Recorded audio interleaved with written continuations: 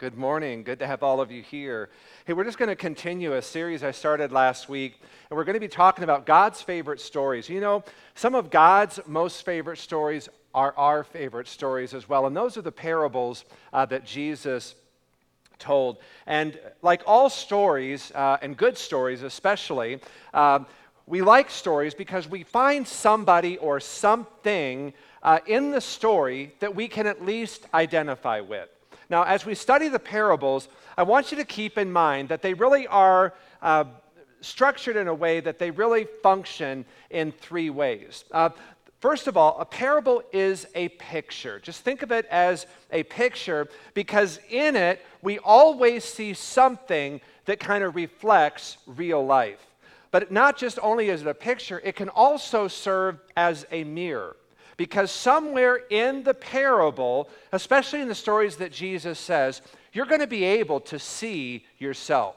And so not just is it a picture, a mirror, but I also want you to think of the parables that Jesus told as kind of a window through which we can see God and we can learn more about Him, His character, His ways, and we can also learn more about His kingdom. So as we study these parables over the next couple of weeks, keep in mind that every parable that Jesus told really has a central truth.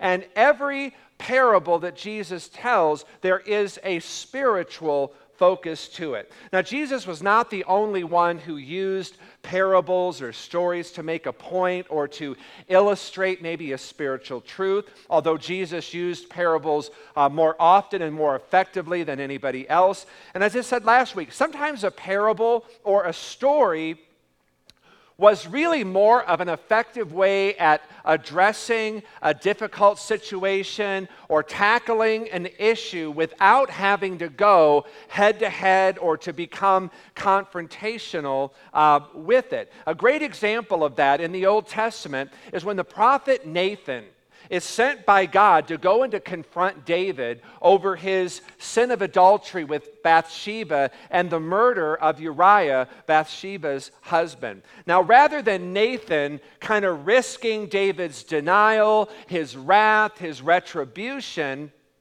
Nathan uses a story, kind of a parable, in order to kind of just come alongside David and just allows David to see himself in the story and then to react in that. And so rather than Nathan kind of coming with this accusation, David, you committed adultery, David, you murdered her husband, Uriah, he kind of comes with a story and kind of just comes underneath David in a way David is not suspecting anything. And that story kind of happens in 2 Samuel chapter 12, and there it begins in verse 1. You can follow along with me on the screen. So God sent Nathan the prophet to tell David a story. And here's the story Nathan told David. So there were two men in a certain town. One man was rich, the other was poor. The rich man owned a great many sheep and cattle. The poor man owned nothing but one little lamb he had bought. He raised that little lamb. It grew up with his children. It ate from the man's own plate and drank from his cup. He cuddled it in his arms like a baby daughter. One day, a guest arrived at the home of the rich man. Rather than killing an animal from his own flock or herd, he took the poor man's lamb, killed it, and prepared it for his guest. End of story. And I want you to notice David's reaction. It says, David was furious. As surely as the Lord lives, he vowed, any man who would do such a thing deserves to die. He must repay 4 lambs to the poor man for the one he stole and for having not pity. Then Nathan, there's the hook. He's hooked David. And then he kind of springs the surprise. Nathan says to David, you are that man. The Lord, the God of Israel, says, I've anointed you king of Israel, saved you from the power of Saul. I gave you your master's house and his wives and the kingdoms of Israel and Judah. And if that had not been enough, I would have given you much, much more. Why then have you despised the word of the Lord and done this horrible deed? For you have murdered Uriah the Hittite with the sword of the Ammonites and stolen his wife. From this time on, your family will live by the sword because you have despised me by taking Uriah's wife to be your own."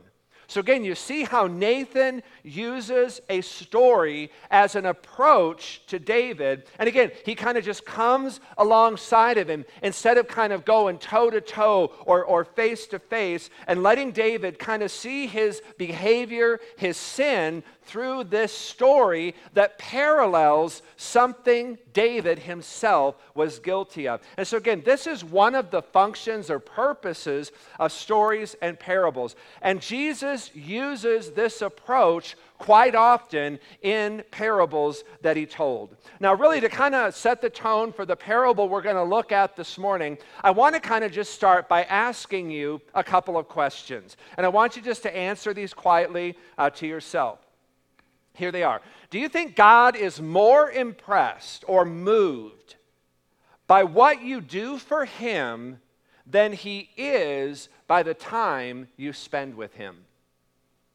Do you come to church out of habit, because of family pressure? Maybe you're here this morning, kind of it's Mother's Day and Mom wanted me to come to church, and so here I am. I'm here out of obligation. Or do you come for potential business connections? Are you here maybe to kind of keep up an image, or is this kind of just like a social activity for you? And these are going to kind of get a little bit more in-depth. They're more personal. Do you ever look at people who don't go to church and think you are somehow better than they are because you do go to church? Do you ever look at people in prison or jail and think you are better than they are because you're not in prison or jail? Do you ever look at people who are divorced and think of yourself as kind of maybe morally superior to them because you are not, or you're a better spouse, maybe a better husband, better wife? The parable we're going to look at this morning is found in Luke's Gospel, chapter 18, verses 9 through 14. So if you've got your Bible, you can open there. And in this parable, what you're going to find is we are exposed to two totally different kinds of people, two totally different life experiences, two totally different occupations, and more importantly, what we're going to find is there are two completely different approaches to prayer and different approaches toward God. Now, the gospel writer in Luke makes it very clear that Jesus, who Jesus was speaking to when he tells this story. Now, I believe that before Jesus launches into this, that God had kind of given Jesus kind of discernment as to what was happening or what was an issue in the hearts of the hearer that was there to listen to him teach. And so Luke says that when Jesus told that Jesus told this story to some. So again, he discerns, he has perception, spiritual insight there, that there are some there who had great confidence in their own righteousness and kind of scorned or judged everybody else. And so Jesus, as he's addressing the crowd, he tells them a story because he has this spiritual sense that there were people there who did not see God the way he ought to be seen, or people who saw other people the way they ought not to be seen. And so Jesus tells this story kind of knowing what is going on in the hearts of the people who are listening. And he tells a story that really kind of illustrates two approaches to God through prayer and the outcome or the result of these two approaches to God through their prayers. And the first prayer that we hear is a prayer that is prayed through pride. It's the first approach to God is an approach out of pride. In verse 10 there it says, 2 men went to the temple to pray. One was a Pharisee and the other a tax collector. Again, two totally different people, two totally different occupations, two totally different life experiences, yet the one thing they have in common is they go to the temple to pray. The Pharisee stood by himself and prayed this prayer. He said, I thank God that I am not a sinner like everyone else. For I don't cheat, I don't sin, I don't commit adultery. I'm certainly not like that tax collector. Now, in Jesus' day, when he is telling this parable, and I'm sure there were Pharisees as well as others who were standing there listening to this, the Pharisees were probably the most highly regarded group in all of Judaism. There were never very many Pharisees. There were maybe, 3,000 at any one time. And I know so often we kind of, use the Pharisees as examples of what not to be. And oftentimes we use the Pharisees as kind of spiritual punching bags. You don't want to be like them. And we're so quick to judge and to criticize the Pharisees. But we also need to kind of just pause here and recognize that the Pharisees were a very religious, they were very, very devout, and they were dedicated men. And for that, we just need to give them credit. They took their religion very seriously. And so what we're going to discover about this man is not that this man was bad, but really, as good as he proclaimed himself to be, what we're going to find out is it wasn't good enough. Now, verse 12 continues looking at the Pharisee's prayer. And he said, I fast twice a week, and I give you a tenth of all I possess. Now, the interesting thing about this is in the Old Testament, which is what they were under as Pharisees, they were under the Old Testament law, you were really only required to give a tenth of your income. But this Pharisee is kind of lifting up and saying, I don't just tithe my income, I tithe a tenth of everything I own. So in other words, what he's saying is, I am a multiple tither. And so he considered himself to be extremely generous. He also told us that he fasted twice a week. Now again, this is very interesting because in those days, a Jew was only required by the law to fast once a year on the Day of Atonement. So he says, I fast twice a week. So this man's basically saying, I fast 103 more times than the law required. So in telling this story, Jesus is portraying a man who is hyper, super duper religious. And I'm sure at this point in the story, as people are listening to what Jesus is saying, they were probably pretty impressed with this guy that Jesus is describing in the story.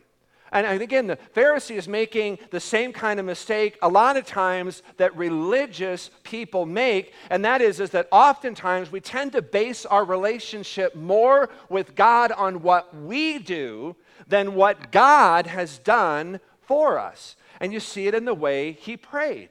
And I said to Jim, first service, you can tell a lot about a person by the way they pray. And I said, isn't that right, Jim? And Jim said, absolutely. I mean, I can pretty much tell you a person's theology, what they believe about God in the way that they pray. You can almost kind of hear whether they're close to God or whether they're distant from God, just in the language, the tone of voice. I mean, you can tell a lot about a person simply by the way they pray. And so verse 11, we see something about this guy in both his approach and his words in prayer. And so the Pharisee stood by himself. In other words, he kind of stood apart, away from anybody else. He didn't want to be tainted or polluted by being around sinners. And so he distanced himself from everybody else, and he kind of just stood apart by himself and prayed this prayer, I thank you, God, that I am not a sinner like everybody else. Now, what's interesting is that this man literally prayed with himself, to himself, and about himself. Folks, you cannot get any more of a self-consumed, self-centered prayer than that. It was all about him. As a matter of fact, it's interesting to note that in this prayer that Jesus tells, the man uses the pronoun I 9 times. depending on your translation. I mean, this Pharisee that Jesus is describing is clearly somebody who was very self-consumed and self-focused. There was no focus on God and certainly no focus on anybody else. It was all about him, his needs, his deeds. And he thought he was praying to God, but in actuality, he's really just talking to himself. He didn't come to the temple to pray. He really kind of came to the temple to inform God how good he was and how awful everyone else was. Someone once rightly said, the only person God sends away empty is the person full of himself. And that's true. If this Pharisee that Jesus is describing here in the parable was a worship leader, this is probably what he would sound like. It's all about me, really. It is all about you. Now, the greatest collection of me worship ever assembled on one CD.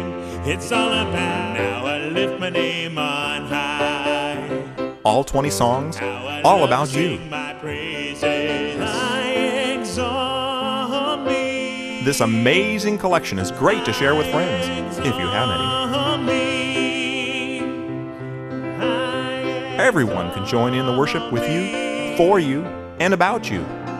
Because you are unique, and you love you. There is none like me.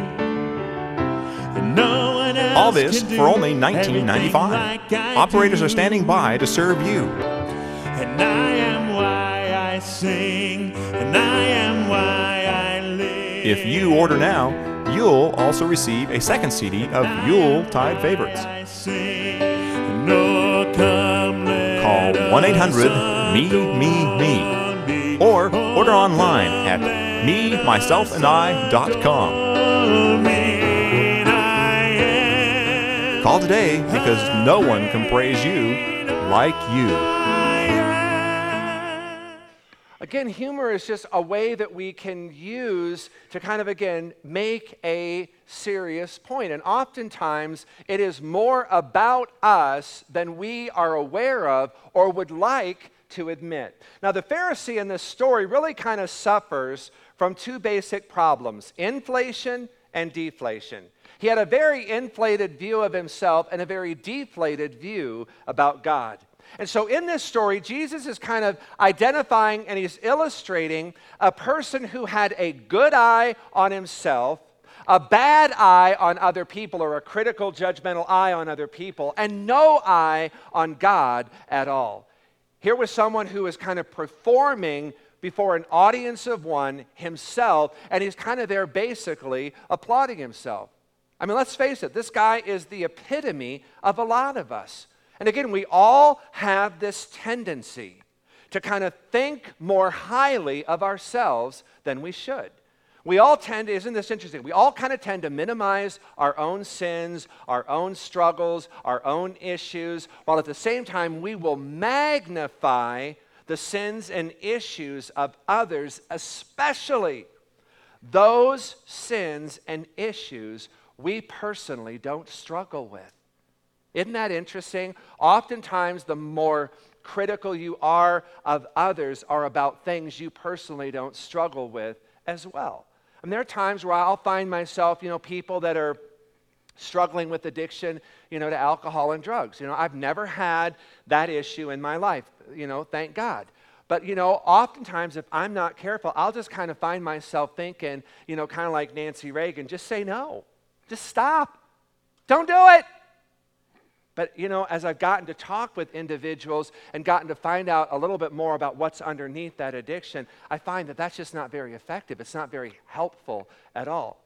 And so again, oftentimes we kind of just tend to magnify and we just tend to be very, very critical of other people's struggles and sins, especially if we don't deal in that particular area as well. So the Pharisee in this story that Jesus is telling in verse 11 says he kind of stood by himself, off to himself, and he prayed this prayer: I thank you, God, that I am not a sinner like everyone else. And the truth of the matter is, oh yes, you are.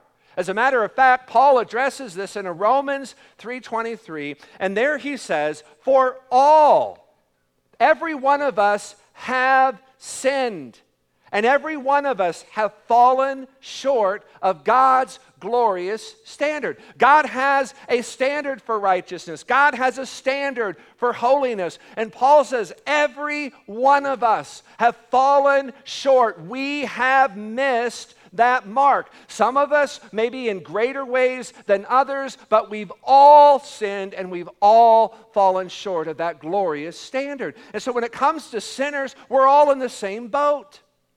Your sins may be different than my sins. Your struggles may be different than mine.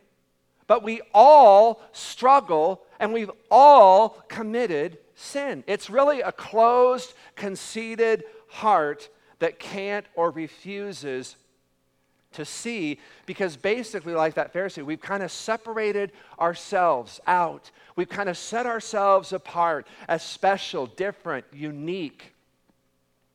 How many of you ever find yourself thinking this thought? Oh man, if people would just be more like me, it would be a better world. Ever had yourself kind of thinking thoughts like that? Oh, if people would just drive like I do, we'd have less accidents. If people just ate and exercised as diligently as I do, oh, we'd have less sickness and disease in the world. Oh, if people would just get their act together the way I have my act together, it would just be a wonderful world. And on and on and on we go. There'll be times where Janie and I will be discussing some issue maybe going on in our world, and we'll kind of be sharing our frustration and angst over something going on, and we're just going on, and why do people do that, and why can't people do this, and we're just kind of going on, and all of a sudden one of us will kind of realize the direction we are heading in this conversation, and one of us will just look at the other and say, if only they were as perfect as us. And then we laugh and move on to the next topic. And again, the point is, we all do this. We've all said and we've all thought things like that. If people would just be more like me, act like me, think like me, work like me, live like me, oh, what a wonderful world it would be. Except the Bible says, you know what? Stop, wait, hold it, just 1 minute. The world is the way it is exactly because of people like you. You're a sinner just like everyone else. You have fallen short of God's glorious standard just like everybody else. And the answer isn't that people need to be more like you. The answer is people need to be more like Jesus. And when we are more like Jesus, then it will indeed be a more wonderful world. Romans 12:3 says, "For I say, through the grace given to me, to everyone who is among you, do not think more highly of yourselves than you ought to think, but think soberly, as God has dealt to each one a measure of faith." And again, the issue is a closed, conceited heart will blind you to the reality and closes us off to others, and more importantly, to God. So that is the first person, the first approach to prayer is pride. The second person and the second approach to God is a tax collector. And I want you to see the kind of prayer God listens for and answers, and that is the prayer of humility. The big difference between the Pharisee and the tax collector is the tax collector is as humble as the Pharisee was proud. Now, it wasn't just Pharisees who kind of looked down on tax collectors and despised them. The entire Jewish race despised them and looked down on them and avoided them and wanted nothing to do with tax collectors. So many of the people that are listening to Jesus tell this story probably had similar feelings of despising the tax collector, and they often just looked at them as kind of the scum of the Jewish society. Because what they would do is, if you were Jewish and a tax collector, I would maybe, go to you and I would say, you owe me, Jay, $500, but I'm going to pad it with another $50, and I'm going to take the $500, give it to the government, the Roman government, which they despised, they hated, they loathed the idea that their tax money was going to support a government system that they did not agree with. So he would take that $500, give it to them, and then take the $50 that he padded on that and put it in his pocket. All the tax collectors did that, and all the Jews knew that they padded the tax and then they pocketed the difference. That's why they were so despised. Number one, how could you work for a Roman government and supporting what they're doing, and on top of that, rob me? So again, they're looking and saying, we're all Jews here, and you're selling out your race, you're selling out your people, and that's why they were so looked down upon. So you could kind of see, again, the difference between the tax collector and the Pharisee. I mean, you could see it in the tax collector's feet. It says, the tax collector stood at a distance. See, the Pharisee separated himself from everybody else. But the tax collector, in his humility, it said, he kind of just stood at a difference. The Pharisee kind of stands out in the open to be seen and lauded by all, while the tax collector kind of just stands to the side at a distance, not really seeking anyone's focus or attention, but God's. The tax collector reminds us it's not how you see yourself, it's really how God sees you that ultimately matters. And when you see God the way God truly is, then you will see yourself the way you truly are, and you will see that you are just like everybody else in need of the grace of God. You could see it not just in his feet, you could see it in the tax collector's eyes. Verse 13 said, but the tax collector stood at a distance and dared not even lift his eyes to heaven as he prayed. The Pharisee, he was too proud to look up, whereas the tax collector was too ashamed to look up. You could see it not just in his feet, his eyes, you could also see it in the tax collector's hands. It says, instead, he beat his chest in sorrow, saying, "Oh God, be merciful to me, for I am a sinner." Unlike the Pharisee, the tax collector was saying, I have sinned against you, and God, I deserve to be punished. The tax collector comes to God in this humility, admitting to God what God already knew about him. And notice how Jesus ends the parable. And I got to tell you, this probably absolutely shocked and rattled the crowd as they listened to Jesus. Verse 14, Jesus said, I tell you, this sinner, not the Pharisee, returned home justified before God. For those who exalt themselves will be humbled, and those who humble themselves will be exalted. Now I'll guarantee you, if you would have taken a poll in that crowd before Jesus spoke this final verse, as to which man they believed was accepted by God and which man was not, the Pharisee would have won hands down. And yet, one of the greatest distinctions between the Pharisee and the tax collector is that striking contrast and approach between pride versus humility. The Pharisee was filled, he was overflowing with pride. You see it, you hear it. The tax collector was filled and overflowing with humility. And the two, pride and humility, can't be any different. See, pride preaches merit. Look at what I've done. Humility pleads for compassion. Be merciful to me, O God, for I am a sinner. Pride negotiates as an equal. Humility just comes in need. Pride separates by putting others down. Humility identifies with others, recognizing we all have the same need. Pride is one of those things that kind of turns up its nose, whereas humility offers an open and lifted up hand. Humility is harder to discuss because it doesn't discuss itself.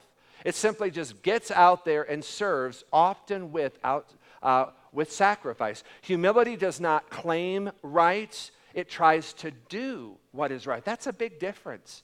Humility does not brag about integrity. Rather, it lives it and displays it. We've been talking about the virtue of humility several weeks ago in our Wednesday night Renew services, and we've been doing a study on the book of Philippians there, and humility is probably one of the most misunderstood qualities that we really do need in life. We don't strive for humility. Humility to us, it's kind of close to that word humiliation, and we don't want to be humiliated, so we kind of avoid or keep at a distance this whole characteristic of humility. And so a lot of people think humility kind of means you kind of just go around and you're saying, I'm no good, I'm nothing, I'm zero, I'm a zilch, I can't do anything right. And you know what? That's not humility. That's false humility. That's just degrading yourself. See, here's the difference. Humility is not thinking less of yourself. Humility is thinking of yourself less. Hear the difference in that? Humility is thinking of yourself less. When you're walking around saying, I'm no good, I can't do anything, again, that's not humility. That's false humility. Humility is you just don't think about yourself. You think about other people. And the more you think about other people, the more your focus is on other people, the more humble you're going to be. Now, if you walked into this room or you walk into any room and your first thought is, I wonder what people think of me. I wonder what people think of the clothes I'm wearing. I wonder what people think about maybe the way I wear my hair. If you walk into a room like that and you're thinking thoughts like that, you're being prideful. That's pride. But if you walk into a room and your first thought is, and your focus is, how can I help others? What's something that maybe I could do to serve other people? That's humility. You're being humble. Because see, the focus isn't on you. The focus is more on other people. That's humility. Humility has nothing to do with what you think of yourself. Humility is what you think about other people. In other words, humility is not putting myself down. Humility is building other people up. Humble people build others up. Great people make people feel great. Little people belittle people.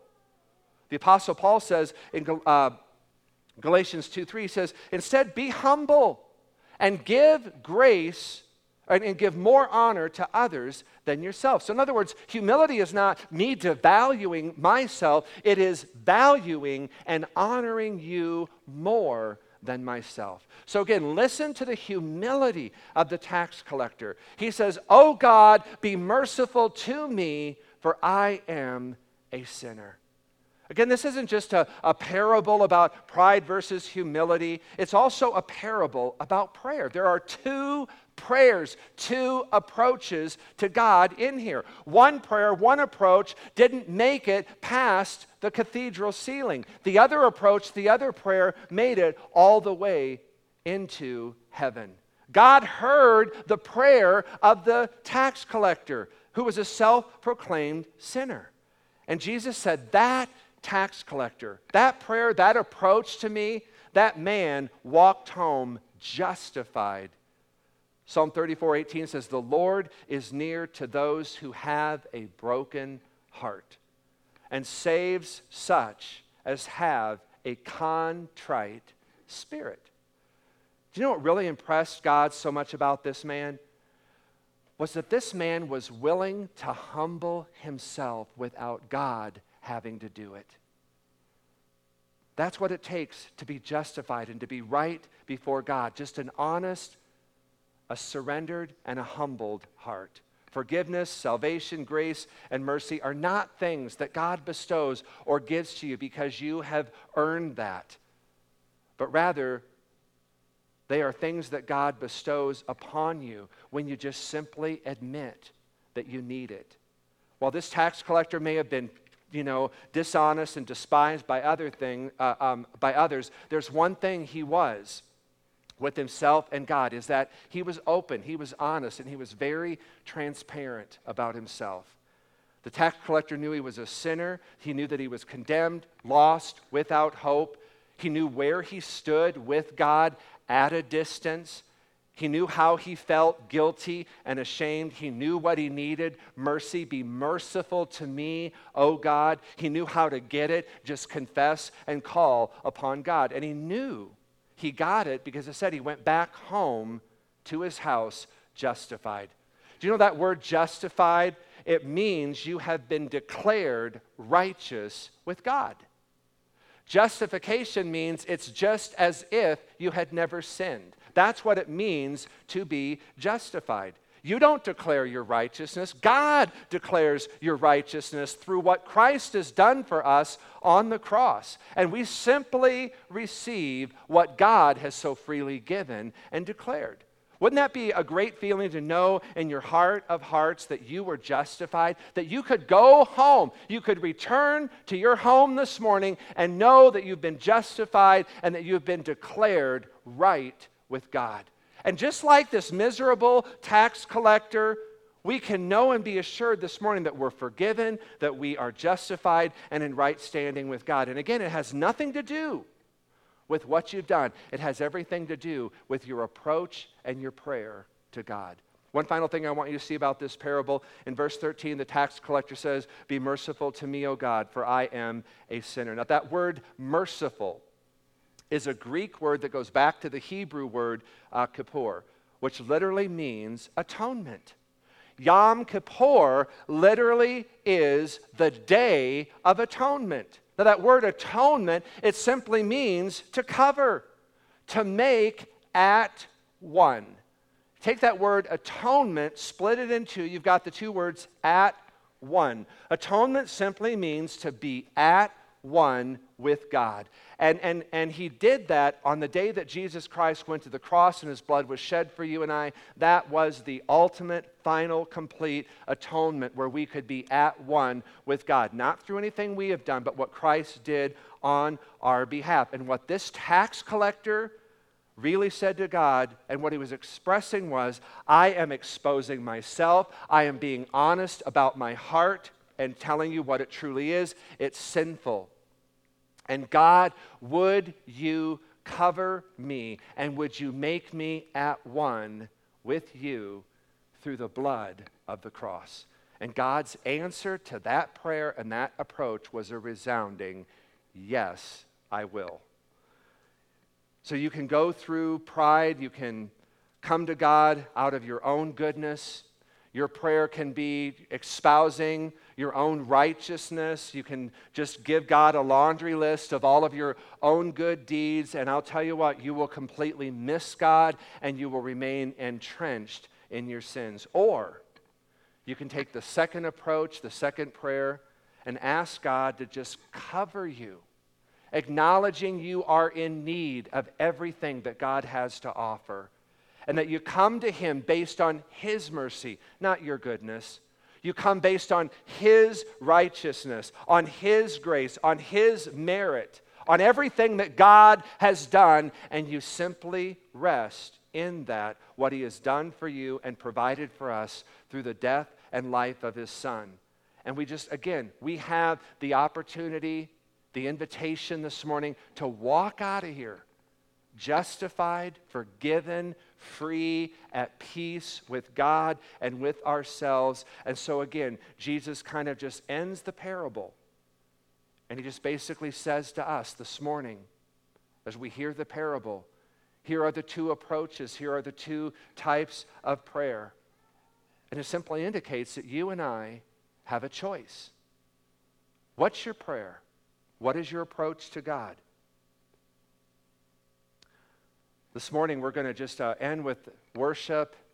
We're going to just have, again, a time of communion. And again, this is just a time for you to do self-reflection. It's partly why I like ending with worship. It gives you just kind of a few moments before you get out of here and kind of get caught up in the distractions and other things, the festivities of Mother's Day, which are all great. But before you do that, I want to just give you a moment just to reflect on what we've said here.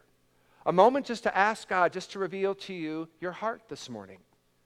And that's oftentimes one of the most honest prayers is, God, show me my heart. God, show me where I need to apply this.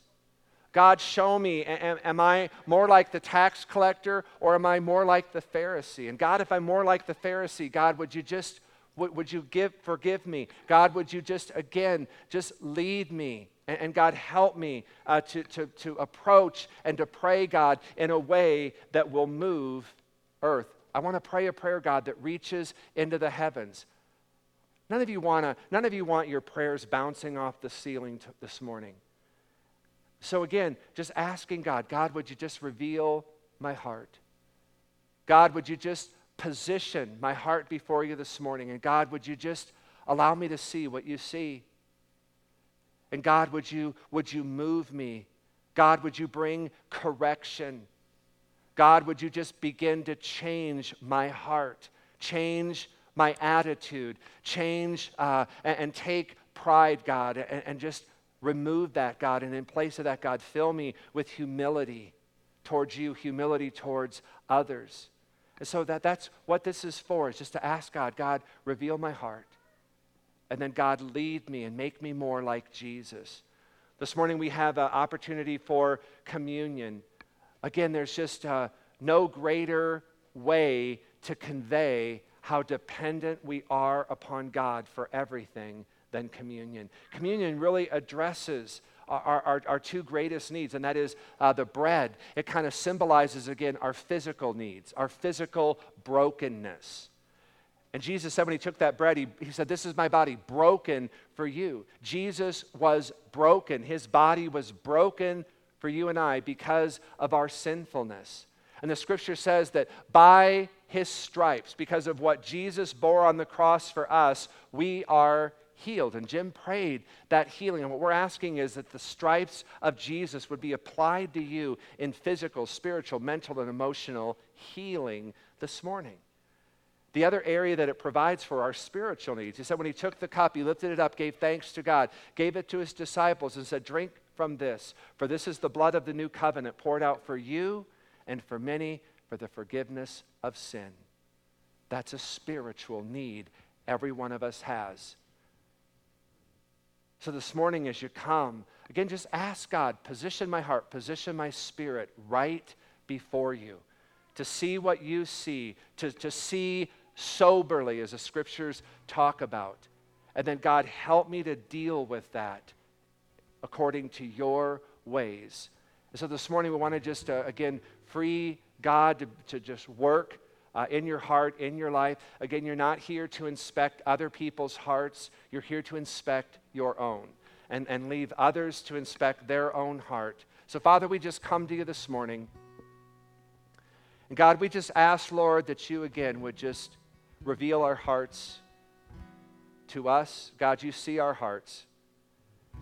You see our intents. You see all of our motives, God, even if we're not completely clear on what the intent or the motives are of our heart, God, your word says that you see and know it clearly.